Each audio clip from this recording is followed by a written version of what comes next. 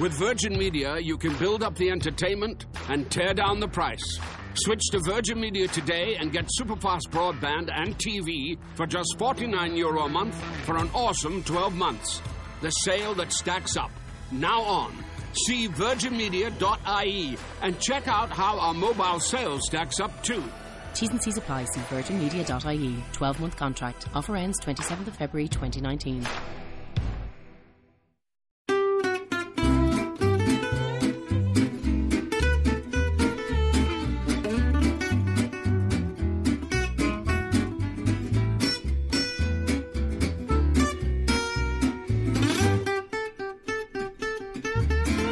Hey, everybody. Hi.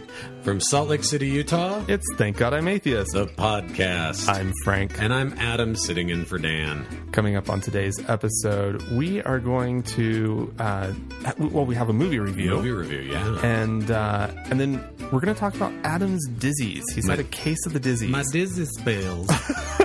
And we're going to put a nice little sort of rational atheist little discussion in there. thing on I there. do like that it makes me sound like I'm like the wife of a plantation owner, though, where I'm just like, it's too hot out and I've got the vapors and I have to go lay down. You're having another one of your spells. Exactly. I have to go have a mint julep. Oh, my goodness. Well, let's start with that, actually. If we're already there. We're there. This is a good thing to start with. Yeah, we can kind of mix things up a little bit. So for the last month, I've been dealing with both dizzy spells, and I've been having my eyesight's been blurry. And what's weirder is that I've been having sort of seeing. Not seeing lights like lights that aren't there, but just like light affects my eyes in a strange way. There's sort of tracers and lines and things. Just from recently going to the doctor after having to do, I told you about the whole Clockwork Orange. They had to put goggles on and make crazy me dizzy sounding. and Yeah. just awful, strange things that no one should ever have to go through. I felt like Reagan McNeil in The Exorcist, right? Where she's like got the big machine rolling over her head and she's like, "Mommy, it hurts." And so essentially, they came up with the conclusion that I have an atypical migraine, what they refer to as a silent migraine, right? Okay. And so there's usually not a headache attached to it, at least not in the beginning. Right. They got me on medication and everything now. I'm sure I'm going to be fine. But this is something that we started talking about. We started talking about this idea of what it was that I was seeing, which they call auras. Right. My immediate reaction was, oh my God. Like, just thinking about how this is just a state that you're going to be in for a number of months, maybe at sort of on the long end, right? It was sort of what you were saying. Yeah. But I was really thinking about how that sounds like revelation. Exactly. How that sounds like spiritual. I mean, if you were, instead of you in, 2012, instead a priest or a monk or in like the 1600s, right? Some sort of an ascetic of some kind. I think even a boy in a village somewhere, right? He has the sight. Because I looked it up here, and we've got oracle, prophet. Let's start. So, oracle, priest or priestess or other creature through whom a god is believed to speak. Sure. Prophet, one who claims to have received divine messages or insights. Shaman, person thought to possess spiritual and healing powers, right? And omen, sign of future events. Yeah. And so, I mean, it could be everything from like some kid has a migraine, right? And he looks out across the village square to a building, and he's like, it looks funny, it looks like there's lights around it, and then that night lightning hits that building just because of chance and it burns to the ground. They make that boy the king. Or not that night. It could be 2 months later, or within a reasonable spell of time, something very minor happens, and instead this kid is like lifted up as a seer. Or they kill him.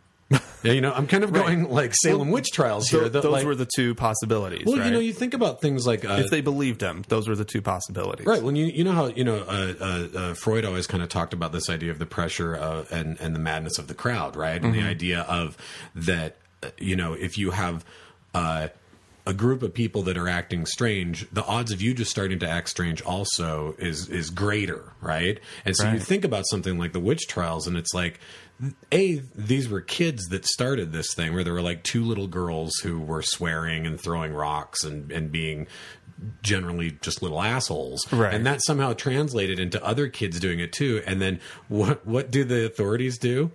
Well, they must all be possessed. Right. Like, that's the only logical conclusion, is everyone here must be possessed. And it's like, really, it could have been the most nominal thing that nowadays we know, like, oh, it's ADHD. Right. It's just like, we don't have to kill anyone. No one has to die. Well, and recently there was that case in upstate New York. Oh. And it was a bunch of teenage girls who started involuntarily twitching and clapping and fluttering fingers. This is recently? This was God, because this honestly sounds August. This sounds exactly like the Salem witch trial stuff. I mean, this is the same way that stuff started. I think we might have talked about it in one of like the really, really early episodes. Wow. What did they end up thinking it was? What did they? Well, at first they were like, "What's in the water? What's going on? What's affecting our teenage girls? Our population in general?" And they were like, "Well, why only teenage girls? And then this and then that." And they were like, "Oh, well, you know, maybe it's some weird chemical release or something that girls would be susceptible to." Right. And then like, the CDC and other sort of experts were just like, "Well, there is this other thing that it could be. It could just, the teenage girls are, they're very susceptible to suggestion. They're doing all this weird behavior, and it's getting them all of this attention. And like, why would they keep doing it? It's just getting them all this attention. Yeah. Teenagers aren't like that. No, are not they? at all. Right. And so, but anyways, they're not doing it to get the attention. It's more that there's now sort of this suggestion in the community. Right. That this is something that could happen to you, and so you're likely to do it. Oh yeah. Right? Oh, there's a whole thing about a laughing disorder, and I can't. It was, I think it was some studies done in the 60s and 70s of these communities where the entire community was overcome with laughing fits for like weeks at a time. Yeah. But they were these little remote communities out in the middle of nowhere. So, I mean, I think it all comes back, like you said, to this idea of hysteria, but then also, to just general mental illness. Like, anytime that somebody gets depressed, you think about what we know now about psychosis and hearing voices, having auditory and visual hallucinations. I mean, that really, if that doesn't sound like either Nostradamus or Joseph Smith, then you know what I mean? You like, God spoke to you and he opened a seal and he showed you things. And it's like, we have pills for that now. Yeah. You just need a good dose of Seroquel and God will stop talking to you. Yeah. So, yeah. Anyways, well, speaking of water, and the need for clean water, actually, I'm going to, your segues are just adorable. Well, thank you. There's and this is what's interesting about this story is that it's being sort of tied in and linked into sort of the Christian evangelical goodness. Okay, so there's a social entrepreneur, which is interesting that they're not actually calling it that in the articles that I've read. Nobody's actually put social and entrepreneur together, and maybe just because the place that we work, we're a little more aware of that as a concept. Yeah.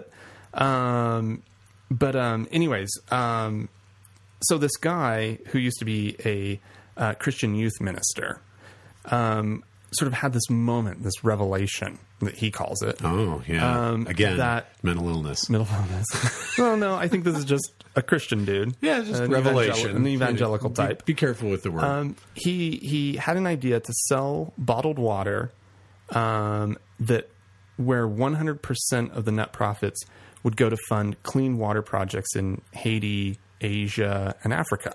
Oh, great idea. Sure. Like set up a for-profit entity that puts all of its profits into a nonprofit, right? It's a Reader's Digest story waiting to happen. It's wonderful, yes. Right? Wonderful thing that he's doing.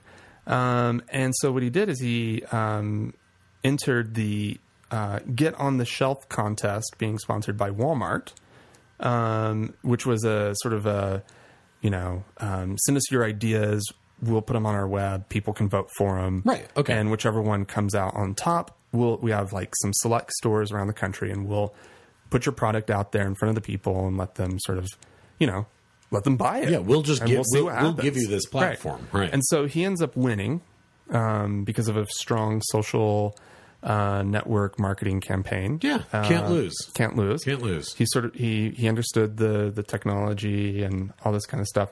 And then he says, it's so ridiculously improbable that the only thing I can say is that it's a miracle.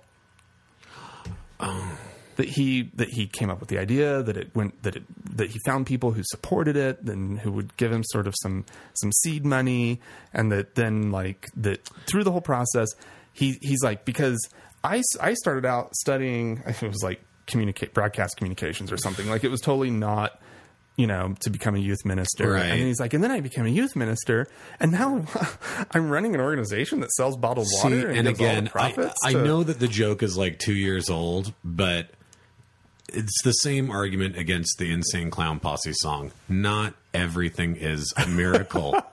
When we start saying that just a giraffe is a miracle because it is one, it's a slippery slope. When you have not everything is a miracle. You have a good idea. Yeah.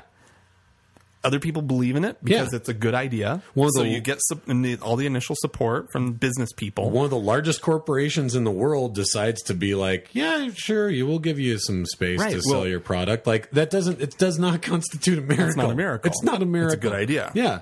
It came out of your own head. Yeah. You know what else was a good idea? I put on pants today and decided to leave the house. It's a miracle. Yeah. Adam's wearing pants. Now, if I was a paraplegic, then it would be a miracle. That you're walking out the door? Yes. But would that still be a miracle? Surely there'd be an explanation. Yeah. Is that a miracle? I mean, what would be a miracle to you? What would have to happen in your life for you to be like, there is no other explanation? Whew. Really? How far out do you have to go? I don't know. Pretty far? It's pretty far. Like okay, so something in my life. See, because this is always the thing that I've said. Don't know. This is always the thing that I've said about. I don't view the world that way. I've always said this about Christ, the idea of Christ's second coming. Is there anything that he could do? You have every news channel, every blogger, every single person has a live feed of a camera focused right on Jesus as he's come back for the second time, and he's here, and he has to prove he's God. He has to prove he's actually here, ready to do it.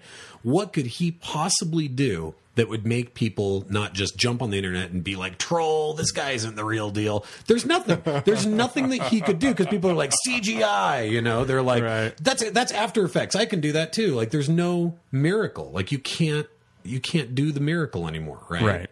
It's gone. Well, that's an interesting idea. Like, I mean, I seriously do not know. Do you know what would be a miracle for you? God, I don't know. I have no idea. I mean, because I could say something snarky, but No, I think we should address it. I'd be like, find a good parking spot downtown. But I can't think of a real thing to say to you that would be, I guess people that I know that are dead, like knocking on my door and coming into my house, that would be a miracle. And having dinner. Yeah. That would be something that I'm like, there's no way that this could be anything other than what it is. Right. But that's it. I can't. That still is like, it would have to be that. And even then, I would think that I was ill. But I'd be like, I'm having a stroke, obviously. Do I smell melon? Yeah, exactly. Is anybody else seeing this? It's just me, right? Well... So did anybody go after this guy about saying that this was a miracle? Or no, because it's an inspirational story. Like I found this in the religion section. It is such a couple different. And sources. You know what? I said it was a Reader's Digest story, and Abby's parents, God bless them, gave us a subscription to Reader's Digest. Oh wow! Okay. I swear, like 4 fucking years ago, they're still sending it to my house. I have no idea why. They apparently, you pay for 1 year and they just keep sending it to you. But Reader's Digest loves doing this. They love doing the inspirational story and at the end somehow trying to obliquely tie it into God's good work. And they try and do it in this real mellow kind of way of just makes you realize what a gift, what a miracle life is. And like, yeah, I know you guys are Christian. It's cool. God, just leave me alone. You don't have to put it in the end of every story. So a couple teenagers got attacked by a bear. What does that have to do with God? But somehow they tie it in of like the strength of the boys, and it's like, So what if they just let themselves die there in the woods? Then they'd be losers, like right? So yeah. Miracle. It's a miracle. A miracle. It's a miracle that he had a good idea, and that other people believed in it. Well, but it is a good idea, and I hope he is successful at it. And that was one thing I was going to ask: is he in any way trying to parlay God into this? Is Jesus going to be on the like bottle God of water? water? Yeah, No, I don't think so. He's calling it humankind water. Okay. Which is nice. Okay. It seems to be designed to have a broad appeal. He's like, this is a great way for people who, from any background to support water, clean water in some parts of the world that don't have it. So every bottle doesn't come with a little Jack Chick pamphlet. No. No. I love those things, though. Yeah. The little, the ones I'm talking about, right? The little chick pamphlets. Oh yeah. Little like comic strip ones about, Becky's best friend got into heavy metal. It's always some like. God. Yeah. All right, moving on. Let's get into this one. This is our title here is Sacrilegious or Just a Harmless Classroom Assignment. Okay. This is essentially about a student drawn picture posted inside of Fresno Unified School. That was part of an assignment. This is a 7th grader that made this. And the assignment was, let's see, I want to find it here. Let's see, students at Hamilton were assigned to create a help wanted. Teachers try to do creative things to get their kids engaged in learning, right? Sure. Make a help wanted poster for soldiers needed to fight in the Crusades. Okay. We're going to teach you about the Crusades. Now, what would a help wanted poster to get soldiers to be involved? Trying to get the kids to view that world and that time in a different way. Unfortunately, you're also talking about trying to do this with one of the bloodiest holy wars in human history. Right. Right? Like the massacring of like hundreds of thousands of Turks, right? Right. All in the name of God.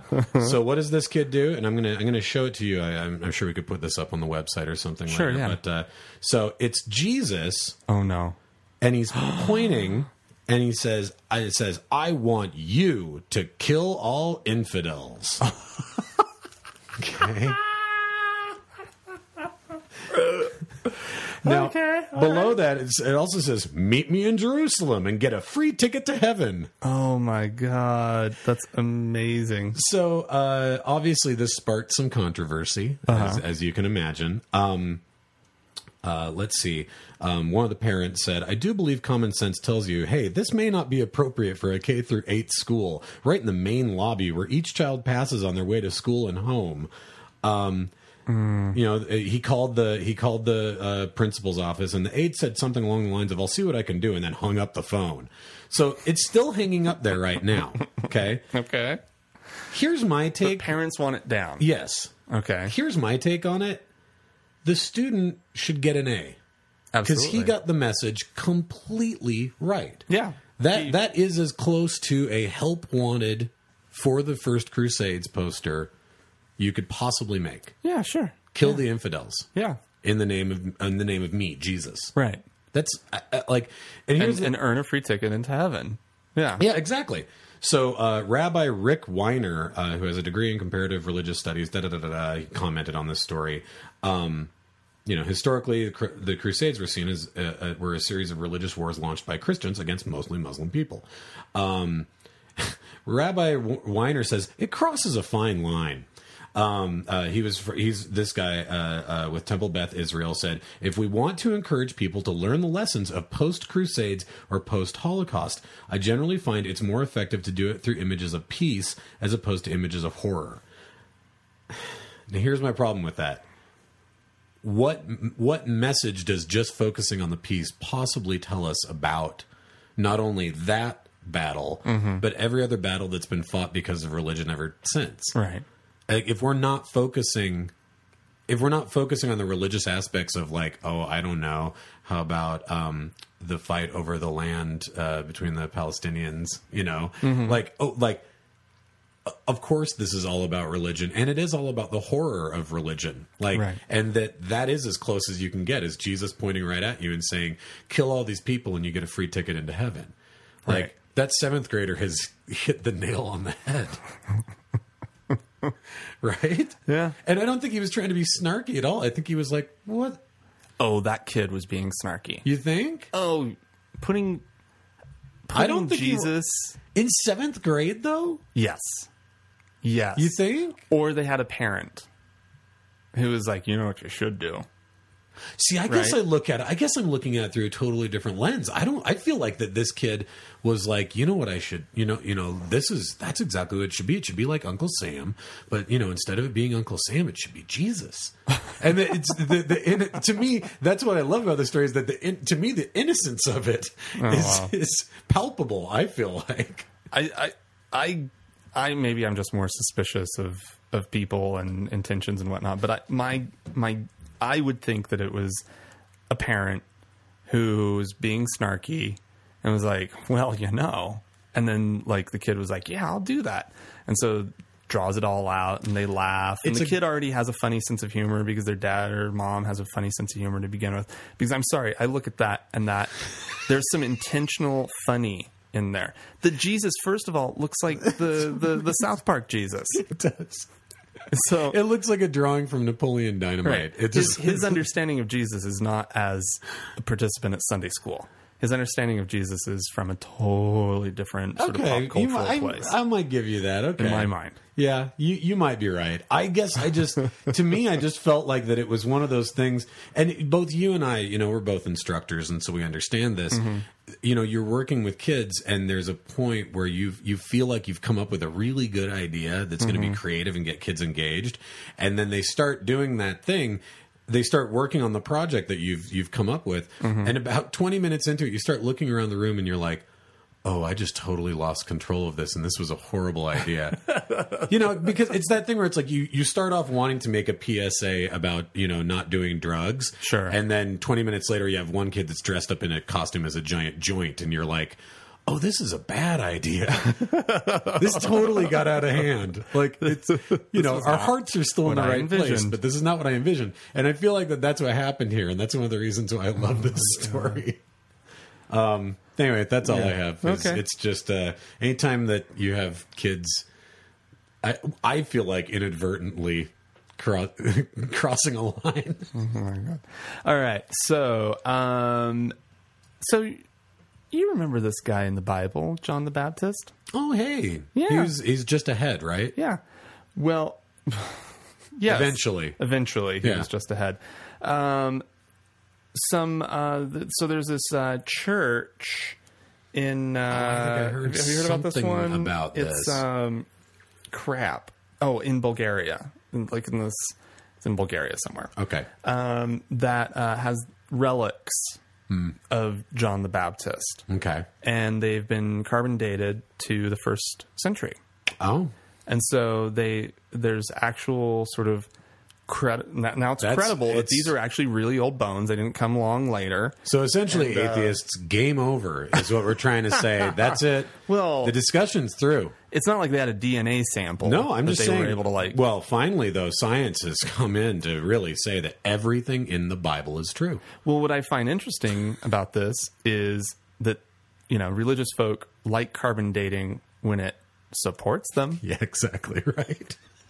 They like science when it agrees with them. Let's get that Shroud of Turin back in here. Come on. What do you got to lose now? Look, I love it. I mean, does You're science totally right. even matter? Because if the science had come back and said, "No, these are not. These are from like the 14th century," that's because or something you're like not that. Looking through the eyes of faith. Right. Right. Well, God works in mysterious ways. Yeah, and totally. God controls carbon and dating it.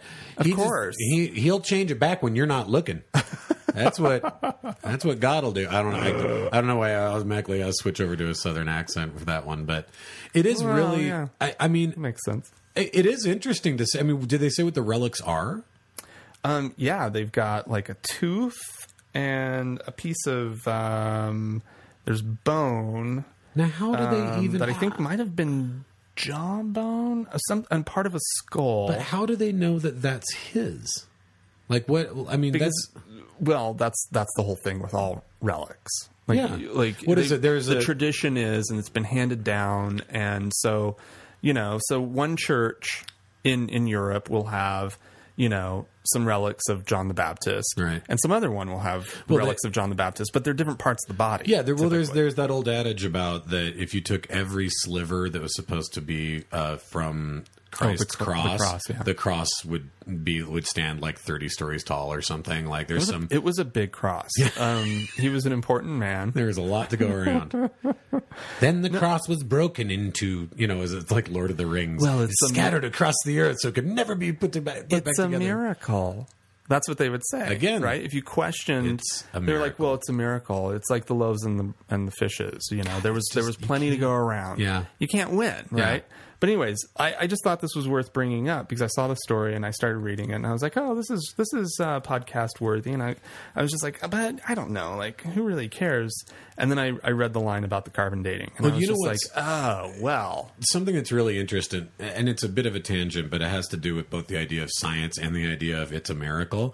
I was just listening last night to a podcast, I think it was To the Best of Our Knowledge or something, and they were talking to a group of scientists that were that were discussing how lately there have been so many different quantum physicists who've been trying to find this sort of almost blanket theory in order to explain everything in the universe that right now they're feeling like is hard to explain. This whole idea of how does something come from nothing? How does something just appear out of nothing? Does the universe just,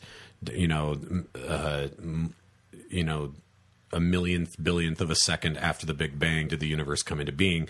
They're trying to figure out these things that they don't have answers for that live in this world of quantum physics. Okay. And they've been coming. So many of these guys are leaning towards string theory as like, well, string theory would explain all of this, right? Because string theory, lives in this world of just because something we can't see it means that it both is there and isn't there at the exact same time.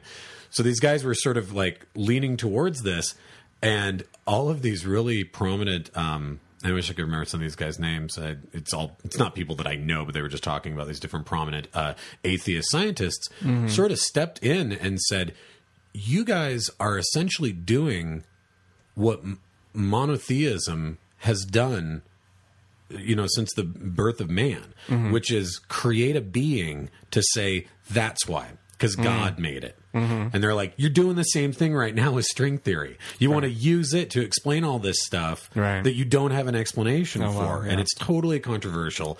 But I just thought like that same idea of it's a miracle, here with the quantum physicists, they're going, it's string theory. Right. You don't look any deeper. We don't need to. We just know it's that. And so it's okay.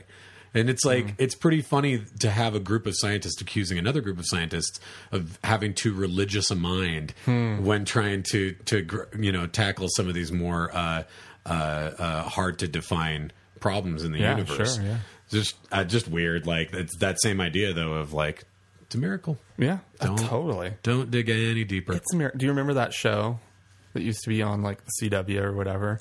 And it was John Boy hosting. It was on PAX. Do you remember PAX? God, yeah. And actually, John Boy from the Waltons with the big, the big mole on his face. The guy with the God. I can't do it. He's come awful. close to. But anyway, so John Boy. It was John Boy. I've met him before. He was hosting this show, and it was called "It's a Miracle," and they would something would happen, and then it was like it's a miracle, and it was like Ripley's Believe It or Not, except it's a miracle. It was so weird. And every single thing was in no way a miracle. No, just like what we were talking about earlier. Yeah, it's just like because you can't explain it doesn't mean that it's a miracle. Yeah, it's like because you don't understand. Just because there's no, in your observable world. Yeah.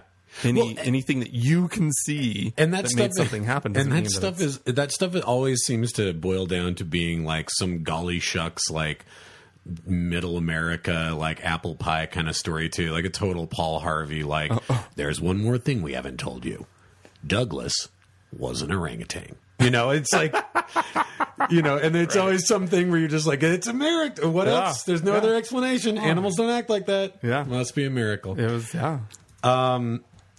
Boy, nothing I have here is a segue for anything we've been talking about. Oh, well, that's fine. Every single time I feel like I'm just cutting in. But that's fine. Just go for it. You're so good at them, though, so I feel like I'm ruining it.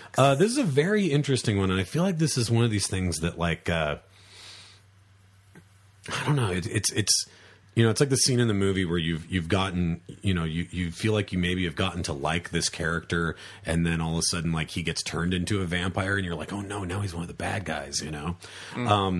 So this is this filmmaker. I want to tell you about a filmmaker named Eric Allen Bell. Okay. He's a documentary filmmaker. He was a fixture at court hearings and protests in 2010 over an Islamic center in, I hate towns with these names, Murfreesboro. There's no way to know how that's pronounced. Murfreesboro. There's no way to know. It's awful. Yeah. And if you went to Tennessee, they would. They have something that sounds totally different. Yeah, they don't know how it's pronounced either. So over this controversy at this Islamic center, so they wanted to build this mosque in Murfreesboro. Okay, Murfreesboro. And Eric Allen Bell, Murfreesboro. Maybe, I don't know. I think I need to put in some chewing tobacco and then I can pronounce it. So he was making a movie called Not Welcome, which depicted the mosque's. The mosque trying to be built, and the Southern Christians who were not allowing for it to be built, and this whole Islamophobia and all this stuff, right? Sure. So he moves down there 2 years ago. Okay. And is working with these Muslims in this community and going and interviewing these, bigots or whatever about this. Mm-hmm. Now, he says the mosque is part of a plot to destroy America. He claims that the mosque is built on a foundation of lies in a recent op-ed piece at the anti-Islam site jihadwatch.com. Wow. I want to communicate that the biggest threat to humans right now is Islam, he said in a recent phone interview. Mosque supporters feel betrayed by Bell. They wonder if he was a fraud or had been paid off by anti-Muslim groups. Only a hired gun would switch sides like this, said Jay Short of Middleton, Tennessee's for Religious Freedom. Bell, a 44-year-old California native, moved to Murfreesboro in 2008, so he's actually been there for 4 years. Wow. After a previous movie project lost its financing. A self-described liberal, he runs a website about spirituality and meditation called GlobalOne.tv. So there's nothing in his past that would show that he's ever harbored any anti-Islamic sort of views, that he was probably, pretty touchy-feely little liberal. Yeah, exactly. Who was just like, let's hold hands and all get along. Yeah, and his movie was called Not Welcome. And in fact, his snarky 25-minute long sort of teaser version of the documentary that came out in 2011, he made a blog post along with it called Holy War, y'all. And so he was taking a very lighthearted approach to these guys. But by January, let's see, he'd begun changing sides after learning more about terrorist attacks by Muslims overseas. Bell also read books critical of Islam by Robert Spencer, who runs jihadwatch.com. When he tried to add his new views to the film, he lost his financial backers. Oh, wow. Hollywood likes a movie about outsiders being bullied by Southerners, he said. They don't like the story I want to tell. And so he totally switched. And it's like I said, in a way, it's like he got bit by the zombie and turns into a zombie. Like, it's that there's a creepiness to this story that I'm like, I can't wrap my brain around. How does that happen to somebody? And actually, the thing that it reminded me the most of, I don't know if you remember this guy, Steve Drain, who was a documentary filmmaker back in April of 2000. He interviewed all of the Westboro Baptist Church people. Oh, yeah, the Fred Phelps people. Yeah, and then he ended up converting. He's one of the only members of the church that isn't part of the Phelps family. No way. Yeah. Oh, wow. And he was like, same thing. He went into to make a film and ended up getting brainwashed into their... Here's the deal. As a filmmaker who's gone in and done a documentary that was like, which you have, yeah, focusing on different sides of one story, of one issue, that right. I went into the whole scenario feeling very strongly about the side that I agreed with. Right. Right. Now, my opinions on the issue never changed, but I did really start to like and respect the people who I disagreed with. Is it like Stockholm Syndrome? Is it like you're around them so much? Or no. Because think about sort of our modern political landscape, and this is my theory about it now, is that we only associate, for the most part, with people who pretty much view the world the same way as we do. Totally. Yeah. You know, like, this is why we feel like in our little blue dot of Salt Lake City, it can be very easy to forget what the rest of Utah is like. Yeah, totally. You know, yeah. and so, because, you know, everybody that you rub shoulders, but that's not to say that everybody in Salt Lake is liberal.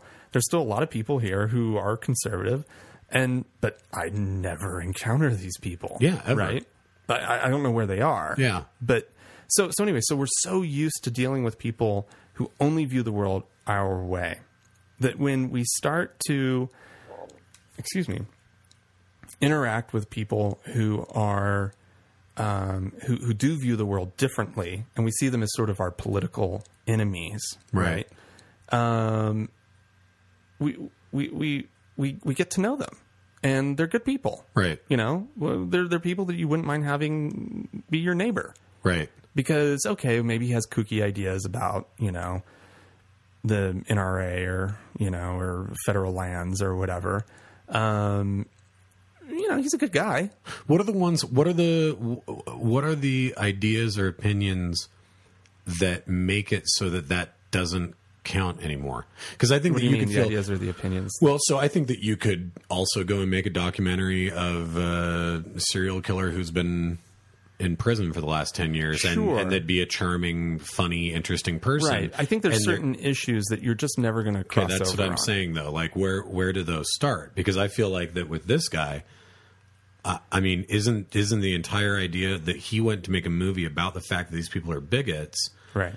And so he obviously had some grasp of the concept. He started to like the bigots. Well, but what I'm wondering is, right. right. But what I'm wondering is, he obviously had strong opinions about the concept of bigotry. You can't say that because of this group of people over here that everyone that looks like that person is like that.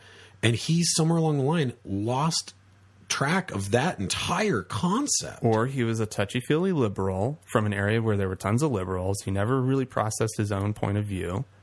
And he gets out into the world, into middle America, and starts interacting with real middle Americans, right? Yeah.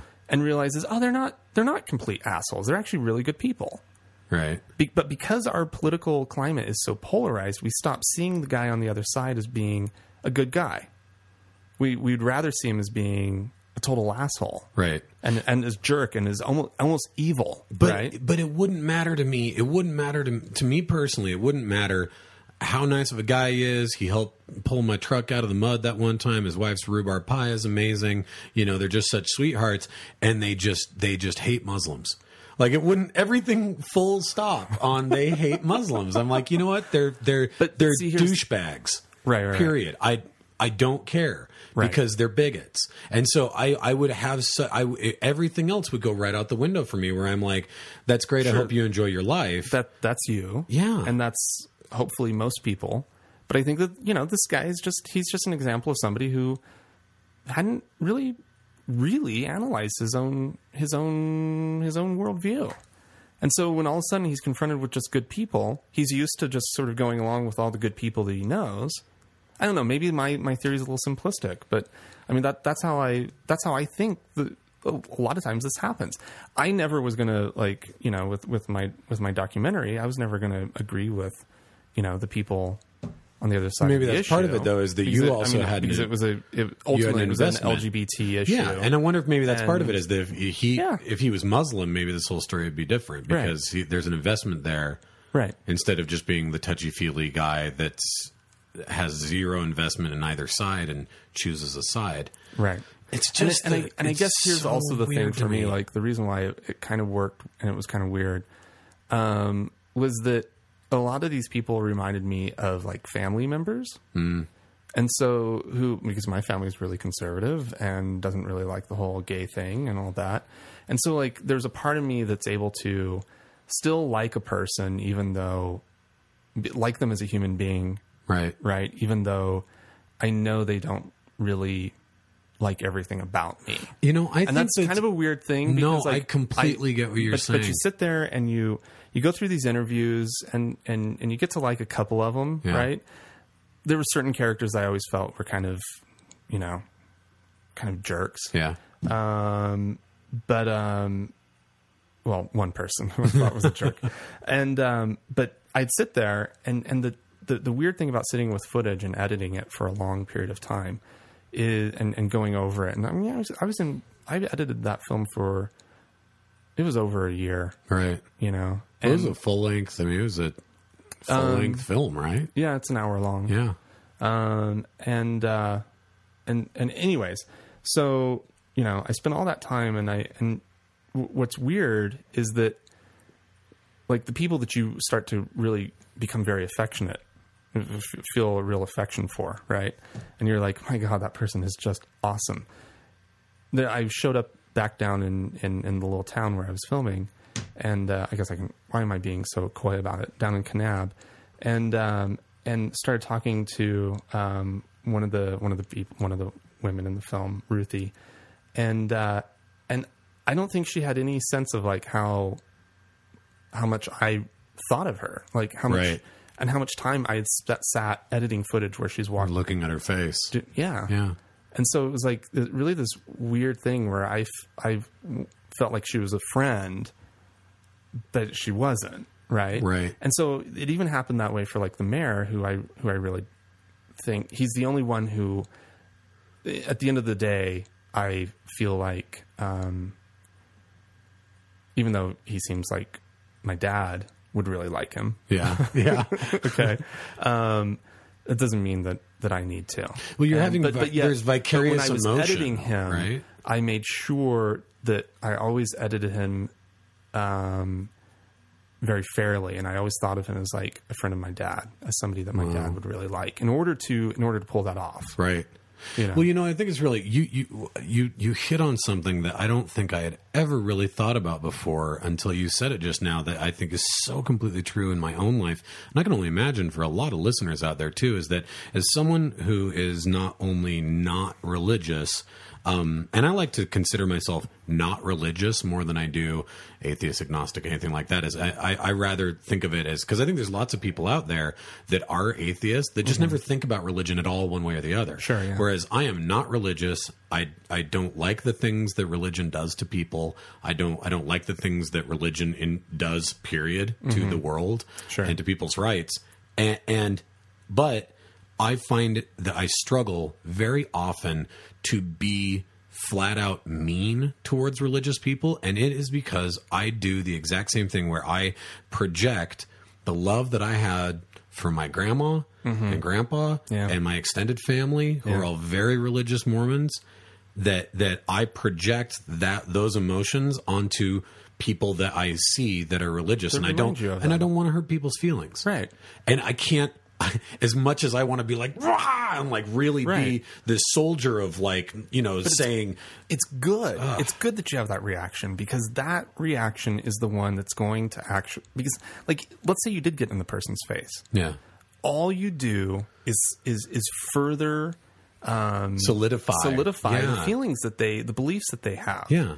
And then possibly yelling back at you is kind of do the exact same thing for you, to me. Which is, I don't want to get all super entrenched. Yeah. Right. Like I want to be able to take new things on as they approach. And I don't want to have spent all this time being angry and upset and solidifying these pathways in my brain. Yeah. That are like, so whenever that thing comes up again, I only react. You're totally right. Anger. You're totally right, because one of the things that's the most important to me when I do encounter people that are religious who maybe don't know me is that I am a person who is full of love and goodwill and faith, and believes in the good natured, believes in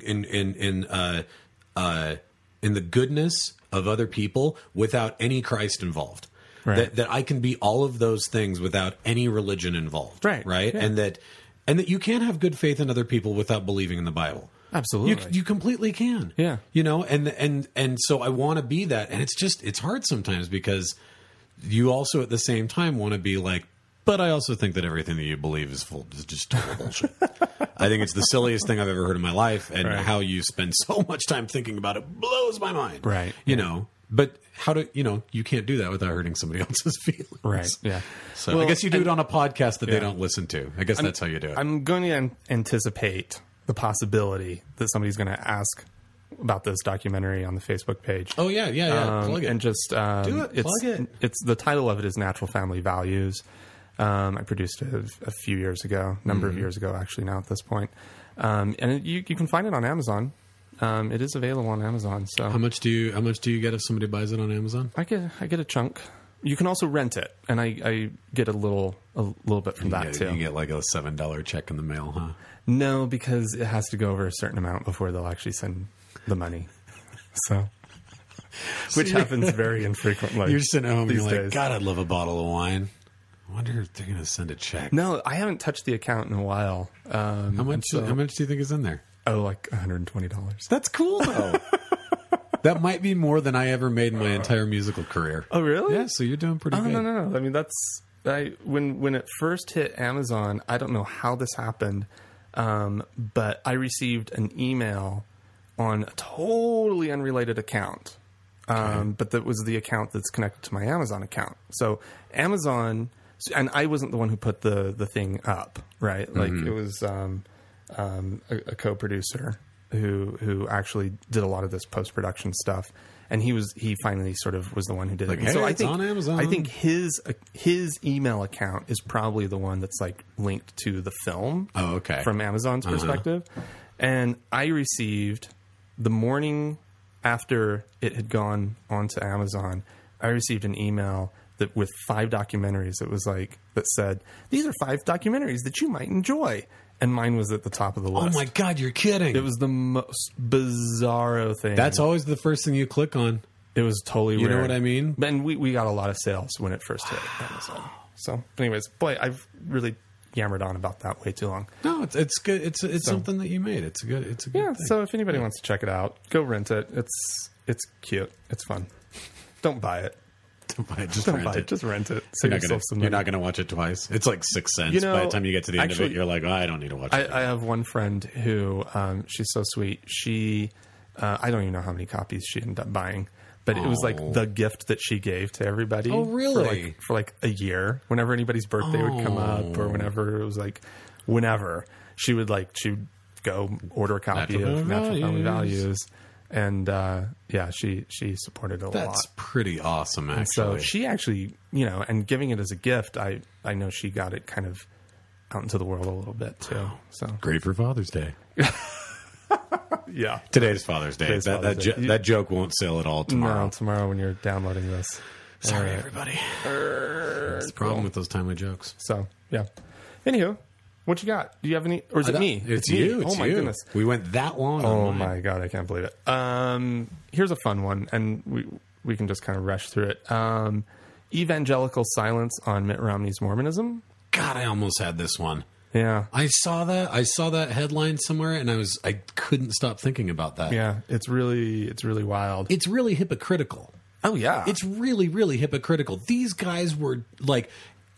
Every time you turned around, it was like, first it started off with, Bush is going to win the Holy War from the evangelicals. And you're like, oh, okay, that's pretty crazy. Hopefully in 4 years they'll calm down. Then a black guy wanted to be president and they're like, he might be the Antichrist. And you're like, for real? And now you're finally getting you finally have something to complain about. You finally have something to complain about. Your candidate. Yeah. Your party's candidate. Yeah. For president is a Mormon. Yes. Which up until 6 months ago, you were calling a cult. Yeah. It's a really big deal. Y'all should get your own house in order. Stop complaining about the Democrats. Oh my! You've got God. your own problems here. Yeah. That's amazing. And the thing is that's so weird is that I don't know. I wonder if there's something to it that has to do with the power that they know that they wield, right? It's like Spider-Man. With great power comes great responsibility. Mm-hmm. The evangelicals know how powerful that they are, where they can literally make a moderate Republican like John McCain turn into senior crazy pants, right? And within a matter of months, because they're essentially like, hey, bro. Yeah. If you really want this, if you want all of our votes, you better get behind us. And he totally did. Yeah. And essentially ruined any integrity that he had left. Yeah. And now you're like, they must totally realize, like, hey, if we want we don't want him in office anymore, if we don't want President Obama in office anymore, then we've got to get this guy. God. We've got to back off. We got to back off on all this Mormonism equals cult stuff. Don't you think that the Mormon church, I mean, they probably never say it out loud, but behind closed doors, they're like, oh, thank God. Like, he probably won't win, but at least this means that when people talk about us, they don't think we have horns. Right? Because everything's being tamped down in order to make it seem like, if we get, at least he's religious. Oh, God. Yeah, I know. It's really weird. I mean, some weird things have come out for the Mormons. I don't know if you read this thing, and I think it was the New York Times. It was an op-ed. Oh, goodness. I forget what he's like a college professor. He's Mormon. I think he teaches in New York or back east somewhere. Okay. And he came out and was like, yeah, Mormons aren't Christian. Yeah. Yeah, he fully said it. I did see that. And it was like, whoa, dude. Like, you just opened up a big can of worms. You know how many years we've been trying to say we're Christians? Yeah. Don't do that. We actually increased the size of the font so that Jesus Christ is bigger than the rest of the words in the name of our church. Our Jesus Christ is spelled just like yours is. That's hello, because it used to they were all the same size as the Church of Jesus Christ Latter-day Saints, and it was all the same size except for like the and the ofs, and so it was like. And so now they've like made it Jesus Christ, so you see it, and they're trying to downplay the whole of Latter-day Saints thing because like, what is that? Yeah, totally. And it's like it's like made with real milk. It's like when it's like you need to really show that like it's the same Jesus as your guys's. Mm-hmm. It's all the same Jesus. I used to hate telling people I was a member of the Church of Jesus Christ of Latter-day Saints. Honestly, if your church has more than 3 words in it. Ugh. I think every time that you add another word to it, the spookier your church becomes. Oh, yeah. Right? I hated it. I hated saying it. I hated it all growing up. It was so much more easy when I could just get away with saying that I was Mormon, but that was so frowned upon in the 80s and 90s. Yeah. Oh, yeah. It was like a derogatory term. Totally shying away from the word Mormon. Yeah. Now they love it. They're like, and I'm a Mormon. Yeah. Like, they love doing it now. Somebody finally got to them and was like, embrace it. They should just change it and say, we're Christians, but we also think that Native Americans were the lost tribes of Israel. Well, can't they just call it that? Yeah, I don't know what they're going to do. They came to America on boats that they built out of coconuts or something. I don't think it was coconuts, but I like that. Close. Yeah. Something like that. It might as well be. Yeah, it's some Swiss Family Robinson shit for sure. Yeah. They built boats and made it all the way to America. Yeah.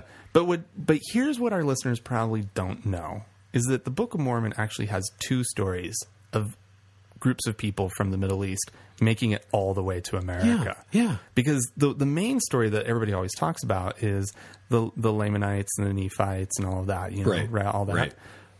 Right. Preceding all of them by like... How many? Like 1,000 years or something like that. Yeah. Supposedly there was also this other group called the Jaredites. Yeah. Jaredites. The Book of Ether, right? Yeah. And they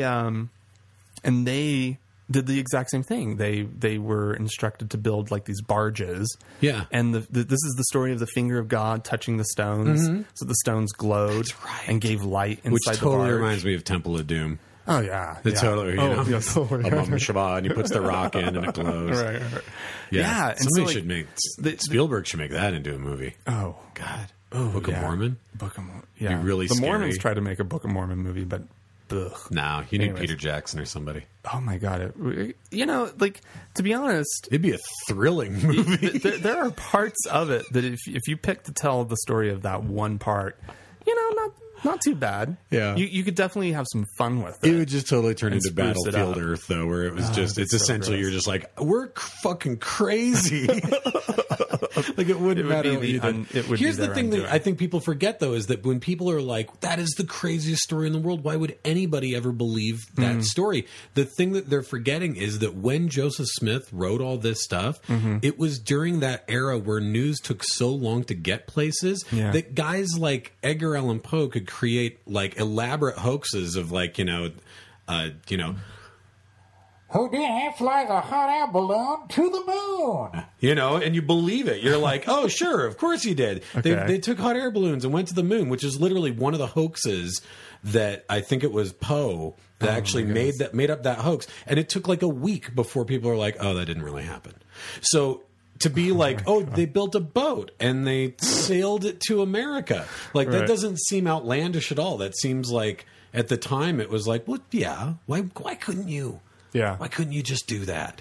The Joseph Smith was not the one who invented the story of ancient Israelites, making their way across the ocean to the New World. Right. And that they were the source of the Native Americans, right? Like, I mean, it's lunacy, but he liked the idea, and he was a total charlatan. So, like, he saw a buck in it, and so he went for it, and he did. Yeah, well, because he was a soothsayer. He was a diviner, right? Well, you're talking about a guy that kept a mummy, and was like, "Hey, kids, you want to see Abraham?"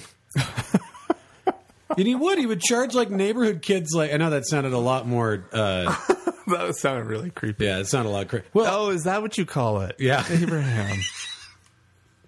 I don't know. It's not a whole lot. Come see Father Abraham. It's not a whole lot creepier. I mean, right? I mean, how much creepier is that really than just like let me show you the body, that I have in my house. Yeah, that's pretty creepy. A mummy. Yeah, it's a mummy. A mummy. It's remains. It's human remains. It is. But if you call it a mummy, it's different. I have a mummy in my living room. Right.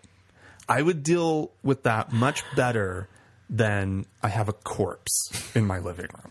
It's the same thing. It is the same thing. But if you came to me and said, hey, you know what? I have a mummy in my living room. You want to see it? I'd be like, you know what? I think I do. But if you were like, hey, I've got a corpse in my living room, I'd be like calling the cops on you. Right? There's a difference. 5 pence. 5 pence for a minute's look. Okay. All right. What else have we got going on? This is kind of a crazy one. Okay. This is a headline. Whew. Okay. Let's hear it. More than 200 church leaders across the country now say they no longer believe in God. Wait. What? More than 200 church leaders across the country say they no longer believe in God, including a Houston area pastor who was one of the first to publicly announce his decision. Whoa. Okay. Mike Oss, A-U-S, who was pastor at Theophilus,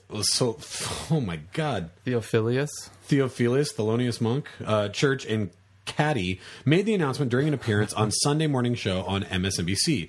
Hardly anyone reads the Bible, said Oss on Up with Chris Hayes program. If they did, the whole thing would be in trouble. Wow. Wait a second.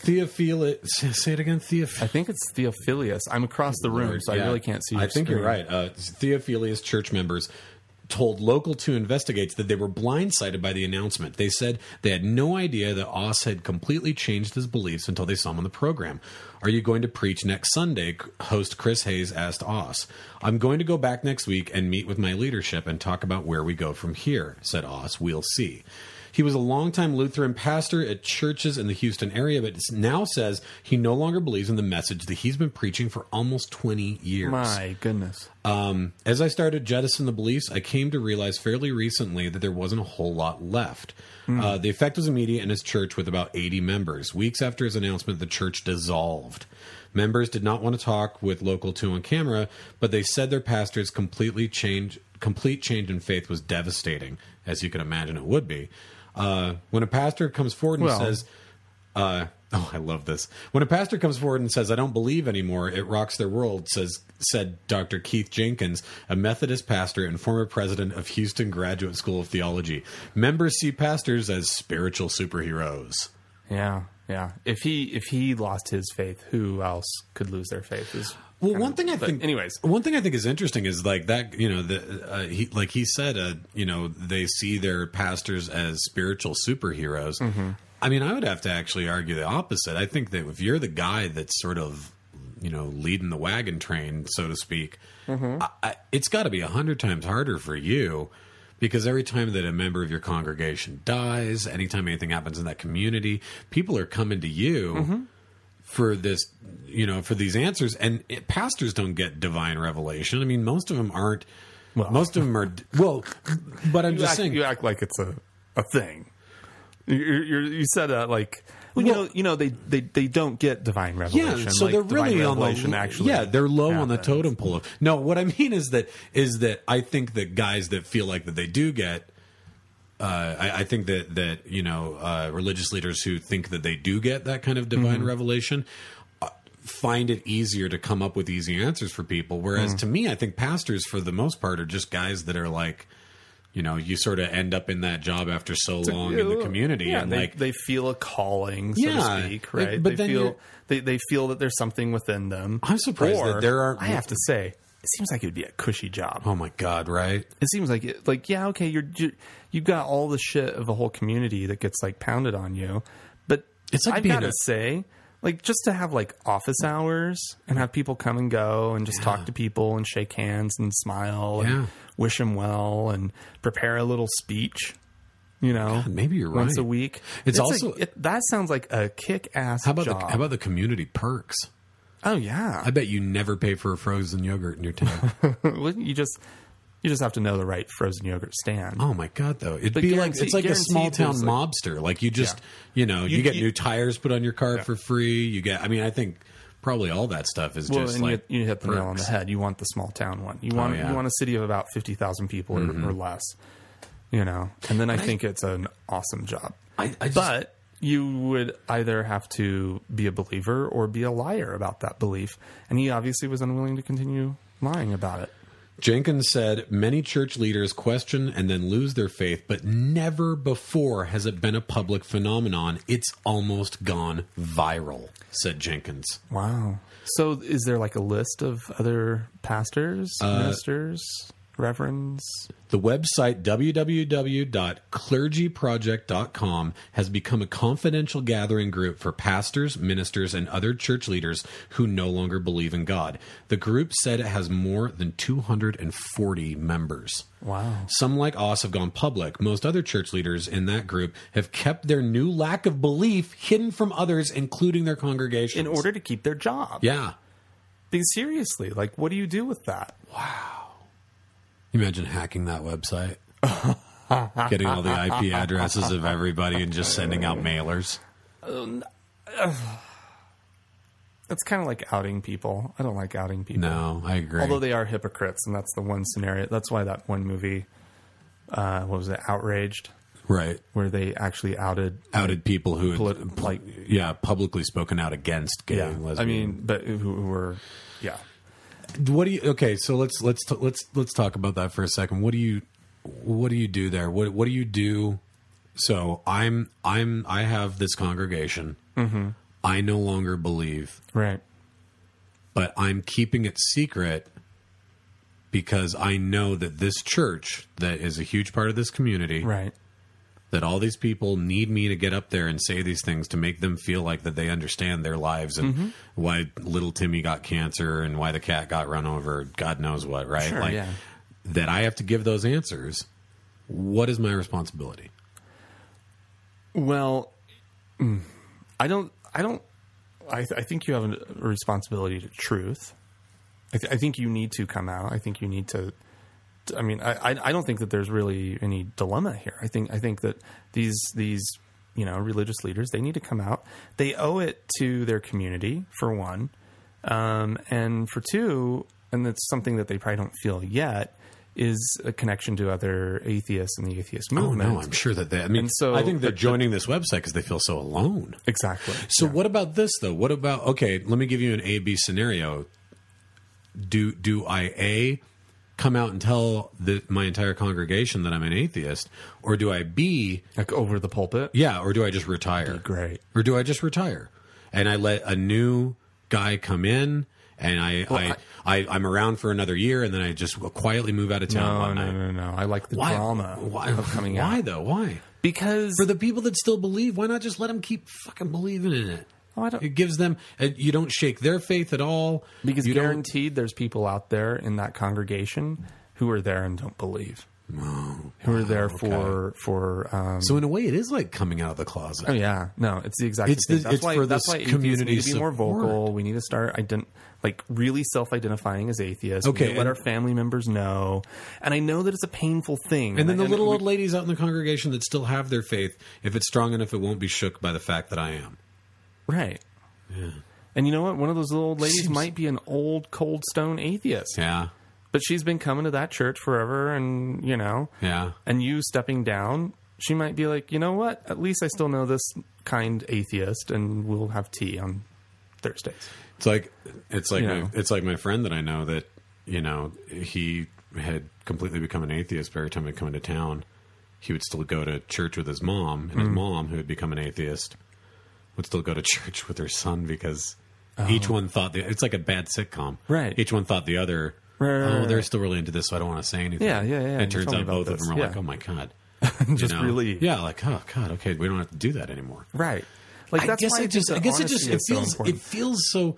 feels sad to me for some reason. Like, not for the pastor. Right. Like, I feel sad that guy feels like that he might have to stay in the closet about atheism. I just that idea, I mean, it seems like something out of a movie of getting up in front of everybody and being like, there is no God.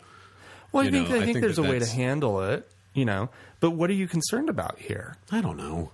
Like, I don't. It just seems sad for some reason I don't think it's sad. To the people that do believe. I know that we talk about the need to be nice and all that kind of stuff, but I think that scenario, you get up, you give a nice little sermon, and you sort of end it. You kind of lead it up to a point, and you say, my beliefs have changed over the the last little bit, and as of today, I am resigning because I no longer believe in God. I guess I'm just picturing that. Like, I don't think that I'm picturing this guy, awesome, that got on MSNBC and did this, and just this part, just like the effect was immediate in his church with about 80 members. Weeks after his announcement, the church dissolved. There's something like in my head. I'm picturing like all these people walking out, like the movie's finally ended, and they're like walking out and blinking in the sunlight, like, oh no. I like that ending. No one's watching the store. Like there's something about that that's just heartbreaking to me. I mean, because I'm comfortable in my belief system, but I can only imagine what a terrifying world it would be to suddenly like have this guy who probably like blessed your child when they were born be like, there is no God. Right. I just don't. But I love my life, but I don't wish that on somebody else. But for the kind of community church that you're talking about, I don't want to say. I mean, yes, okay. All of a sudden, these people lost their community, right? They lost their church family, right? Most members of community churches, in my mind, yes, maybe a few of them grew up entirely at that one congregation. These are people who come and go from churches in a very different way. It's not like Mormonism or Catholicism where there's like this centralized sense of like, and sense of almost a singular identity. And maybe I should just stick with Mormonism here. Right. Of like this really singular identity where you do belong to that local congregation, and that is sort of your momentary church family. We're Mormons. But you're Mormon. Right. And yeah, the Baptists have that. Of course, all these different groups, they're Lutheran, they're Baptist, they're this, they're that. I guess you're right. But I do think it's a little different than the religious tradition that you're coming from and are most familiar with. It's not like Salt Lake all of a sudden dissolved. Right. Which brings me to a thought that I've always kind of toyed with and wondered about, which is how many non-true believers are down there? Oh yeah. Oh because God, yeah. The people who believe in in sort of the life and the quality of life that comes from Mormonism and the sense of community and family and all of that. Yeah. That they see it because they're inside of it and there's like, oh, this good thing and tradition. I have family members that have done that. I have family members that went for years based solely upon the idea of like this will signal some sea change if I stop going. So it's easier for me to not believe and just give up a couple hours on a Sunday, and then I still get to keep all my friends. Right. Because that was always my reaction to Gordon B. Hinckley, the most, not the current president of the church, the one right before. I never felt that he was a true believer. Because he always seemed, I think he had sort of a cozy, nice feeling about like Jesus, and I think what he believed in more than anything though was Mormonism, not any. I don't think he was not a hardliner. He believed in his community. And because he definitely like bore testimony of Christ and all that. But he hasn't said half the controversial shit that what's his bucket? Who's the guy now? Thomas S. Monson. The stuff that he's said, Monson has thrown Boyd down. K. Packer, who's like next in line. Like, these guys are gauntlet, man. They are true believers, and so they come out and they have a totally different approach, totally different attitude about it. Whereas I never got that from Hinckley. Hunter, who was around just like for 2 weeks, didn't get that sense from him at all. He was just a nice old man in a wheelchair. He was like president of the church for like 6 months or something. Like he was not around for long. Did he die? Yeah. Oh, they always die. That's how they they die and then there's a new one? Oh yeah. I didn't know that. And there's a strict hierarchy to it as well. They say that they like go in and they wait for the Spirit to confirm who the next one's going to be. But they know who the next one's going to be. Oh yeah, it's never deviated. But they have to die before they get the next one. Oh yeah, yeah. The prophet dies, and then a new prophet steps up. It's like the. So that's why Boyd K. Packer is the next one in line. And it's all just seniority. Who was called to the Quorum of the 12 first? Because it's the Quorum of the 12, but there's like 14 or 15 of them, right? Yeah. Depending on how you're kind of counting it, and I can't remember how they officially sort of look at it. But there's the Quorum of the 12, and when there's a sitting prophet with his two counselors, there's 12 of them, right? And then there's the prophet and his two counselors, right? And so then when one of them goes up, somebody else gets to be part of the quorum? When the prophet dies, his two counselors go take their place back in the Quorum of the 12 in sort of the hierarchy, the seniority. But one of those guys that was his counselor gets to be the...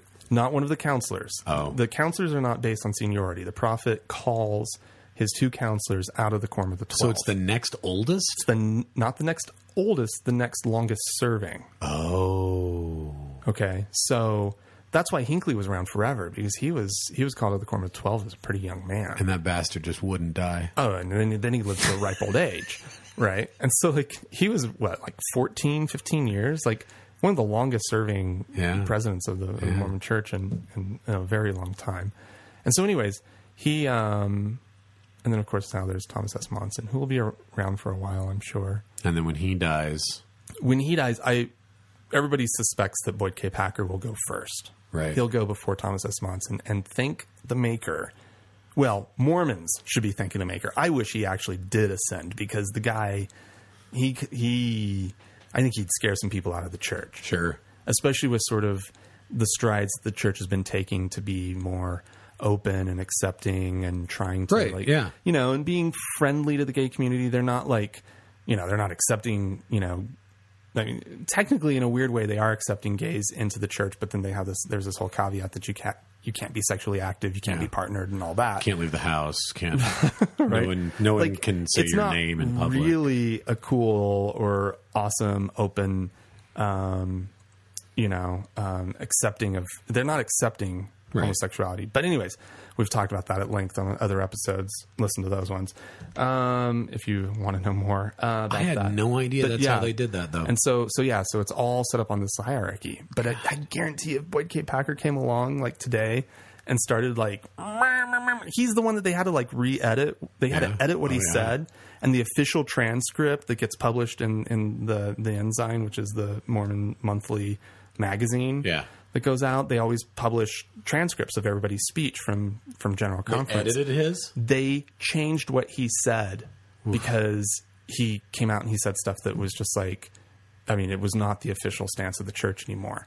And so instead of like saying that, all they did was just change the transcript. What did he say? It was something about, I think it was something about homosexuality or race, maybe. It was one of those like, whoa, you're an old man. Stop it. Stop being an old man. The College and the Jew folks, when they get angry, will levitate. Turn off his mic. Turn off his mic. Kill the feed. One dies and then another one. Yeah. It's like the Skeksis from the Dark Crystal. Yeah. Well, what's strange is that nobody caught it beforehand because they have to provide a written copy of their speech. Well, that's not entirely true. They're supposed to provide a written copy of their speech because they do simultaneous translation. And so they have all these translators who are like translating in like 35 different languages live while it's happening. Yeah. Oh, God. How great it would have been to get some of their faces while they're just like click, click, click, click, click, click. Click, click, click, click, click, click, click. Click, click, click. Speaking, translating. Oh, they're translating. They're actually speaking. They're listening to it in English, so it goes out in Italian and German and French. Oh, I didn't know that they were actually Spanish doing and Japanese. All these languages get simultaneously transferred or translated. It's like the UN. Yeah. Oh, it is. They have a huge setup for it because they're a global church. Right, because they've sent out missionaries all around the world. Yeah. It's wild. I listened to the Italian one once, and it was really weird. Yeah, I bet. Because it's just like Italian immigrants to Do the they try US and like put on some missionaries who like speak like at a really high fluent level? Do they put on different voices when they're doing different people? They actually, if I remember right, they swap out. Oh, because. Well, I mean, they're not doing it like one guy. It's not like the prophet always has his translator, right? It's not like that. But they'll have like two or three because it's just simultaneous translation is exhausting. Oh, sure. Yeah. I mean, I did it at the level that I spoke Italian. I don't think my brain could do that. Actually, one time, like a few times, I did it, and until like it's fairly exhausting. I don't even think I could do that English to English. If you were talking right now and I was trying to repeat all the words that you were saying, I couldn't slip into it. Really? You slip into the pattern. It's really strange though, like because I'm trying to imagine doing it right now as you're talking, and I'm like, "There's no way I couldn't do it." I'd be like, "You're listening, I can't do it." It is strange, and I don't know why we have the capacity to do that, but we do. Hey, let's skip the rest of everything that we had prepared.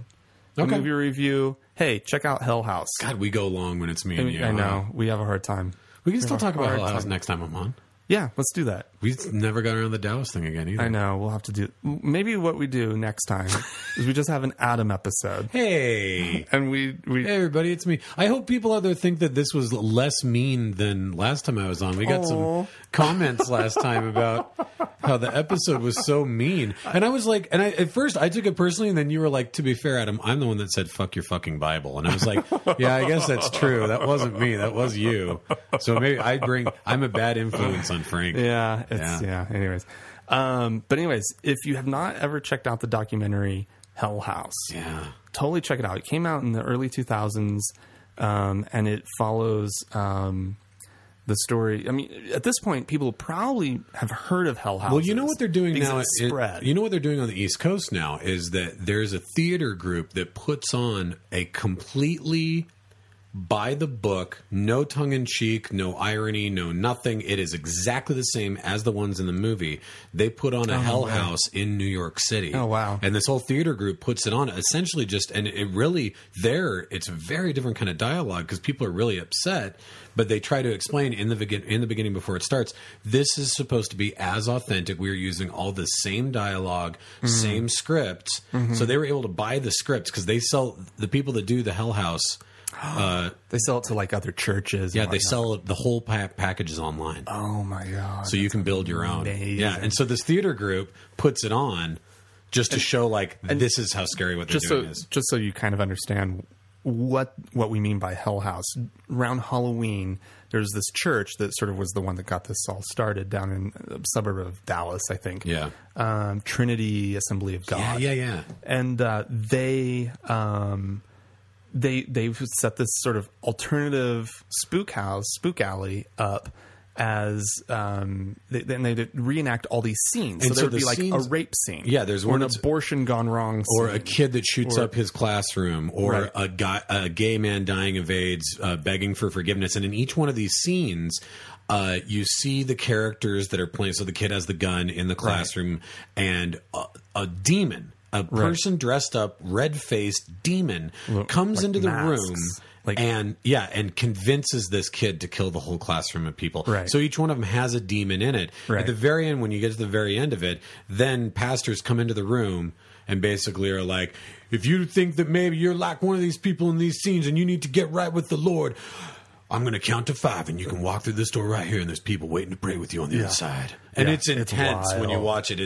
My people heart are like was beating crying. And I was like, I don't want to go through the door. Yeah, exactly.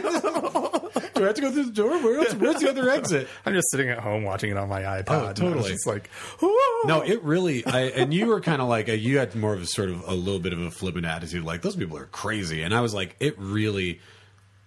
Like I was really unsettled. Like I thought about it for weeks. Just like it really. The fact that the worst one for me was the girl who got raped and now is trying to have an abortion, and the demon is next to her telling her that it was her fault that she got raped. Yeah. And in that scenario, it's her father that raped her. And it's like the fact that that's the line they're trying to toe, or the one where the demon is going to pull the gay man into hell because he was gay. Right. It seriously was so. And there's like one scene of like kids these juggalo kids that go through it that come out the other side that want to go and argue with one of the pastors that was in charge of it. Right. And it's so sad because it just makes you realize that this lone voice of these dumb juggalo kids, they're like, but dude, that's not the way things should be. And he's like, well, the thing is, kids, and you're like, get me in that movie. I want to be in them. I want to argue with that guy. I want to be. Kids, come here for a minute. Yeah. Let me give you some tips. You know, and there's no one else there to argue a second opinion. Well, you can't argue in that kind of scenario. All you could do is maybe just say that was really tasteless. Yeah. I mean, that's the only kind of critique you could possibly. You couldn't ever get down to like the theology or the this or the that. You'd have to just say, it's actually quite tasteless. But the thought that I did have, and we're ended up doing a review. You have 30 seconds. We said we weren't going to do a review. You have 30 seconds, so you just say "fuck your fucking Bible" and you leave because there's nothing else you can say, right? Well, yeah. Oh my God. No, I know we said we wouldn't do a review, but the thing that really struck me watching it was that because at first you can't understand why these really religious, really conservative, and believe me, sheltered. You listen to some of these conversations that they're having about like what things are called and this and that. And they don't know anything about any of it. Raves, magic and they're trying to create D&D. scenes that will ring true to people. Yeah. But anyway, so like it's like, why would those people choose and get so into it? Like, I mean, this is like the popular event of the year for this church. Kids get so excited when they're like, I get to have a gun and kill somebody this year. Well, no, I'm the raped girl. Yeah. I'm the raped girl. Yeah. And she's super excited. Or the one guy that gets to put on a fake rave because they need a rave scene, and he used to be a raver, and so he gets to be a DJ, and he's like so excited. Well, it made me think of the sort of in the Middle Ages, the sort of what New Year's was for a lot of Christianity, and it was this moment when they were allowed. God, I hope I'm getting this right. Where they were allowed to do whatever. And so the priests would, and this may have been like the 1200s or 1300s, or like this was not like recent Europe. This was kind of right in the dark days of the Middle Ages. And anyway, so of medieval time, and so they the priests would actually like. They would go have sex. They would go nuts. They would drink. They'd booze it up. The nuns would go nuts. Everybody would go nuts. Right. Everybody would go out and just like party and have a big old time. And it was this catharsis. Right. It was this one moment where you could get it out of your system. Whatever the stuff was that you were fighting off, there was this one moment, this one day where you could just push it aside. Well, I remember that you could, in a sense, the whole year, whenever you had those urges, whenever those temptations came up, you would be able to just say, I have a day for that. Wow. And it actually worked as a really interesting mechanism. And so I wonder if this isn't doing sort of the same thing for this community, where they're allowed to sort of let off steam because they're allowed to, like, you know, say some pretty mean things in these scripts. Right. And they're able to, like... And here's... And cry and scream and really imitate murder, imitate sex or drug use. Yeah. Well, here's another take on that same idea. So Rasputin the monk was part of a long sect of monks that were called... I think they were called flagellants. And it was their entire...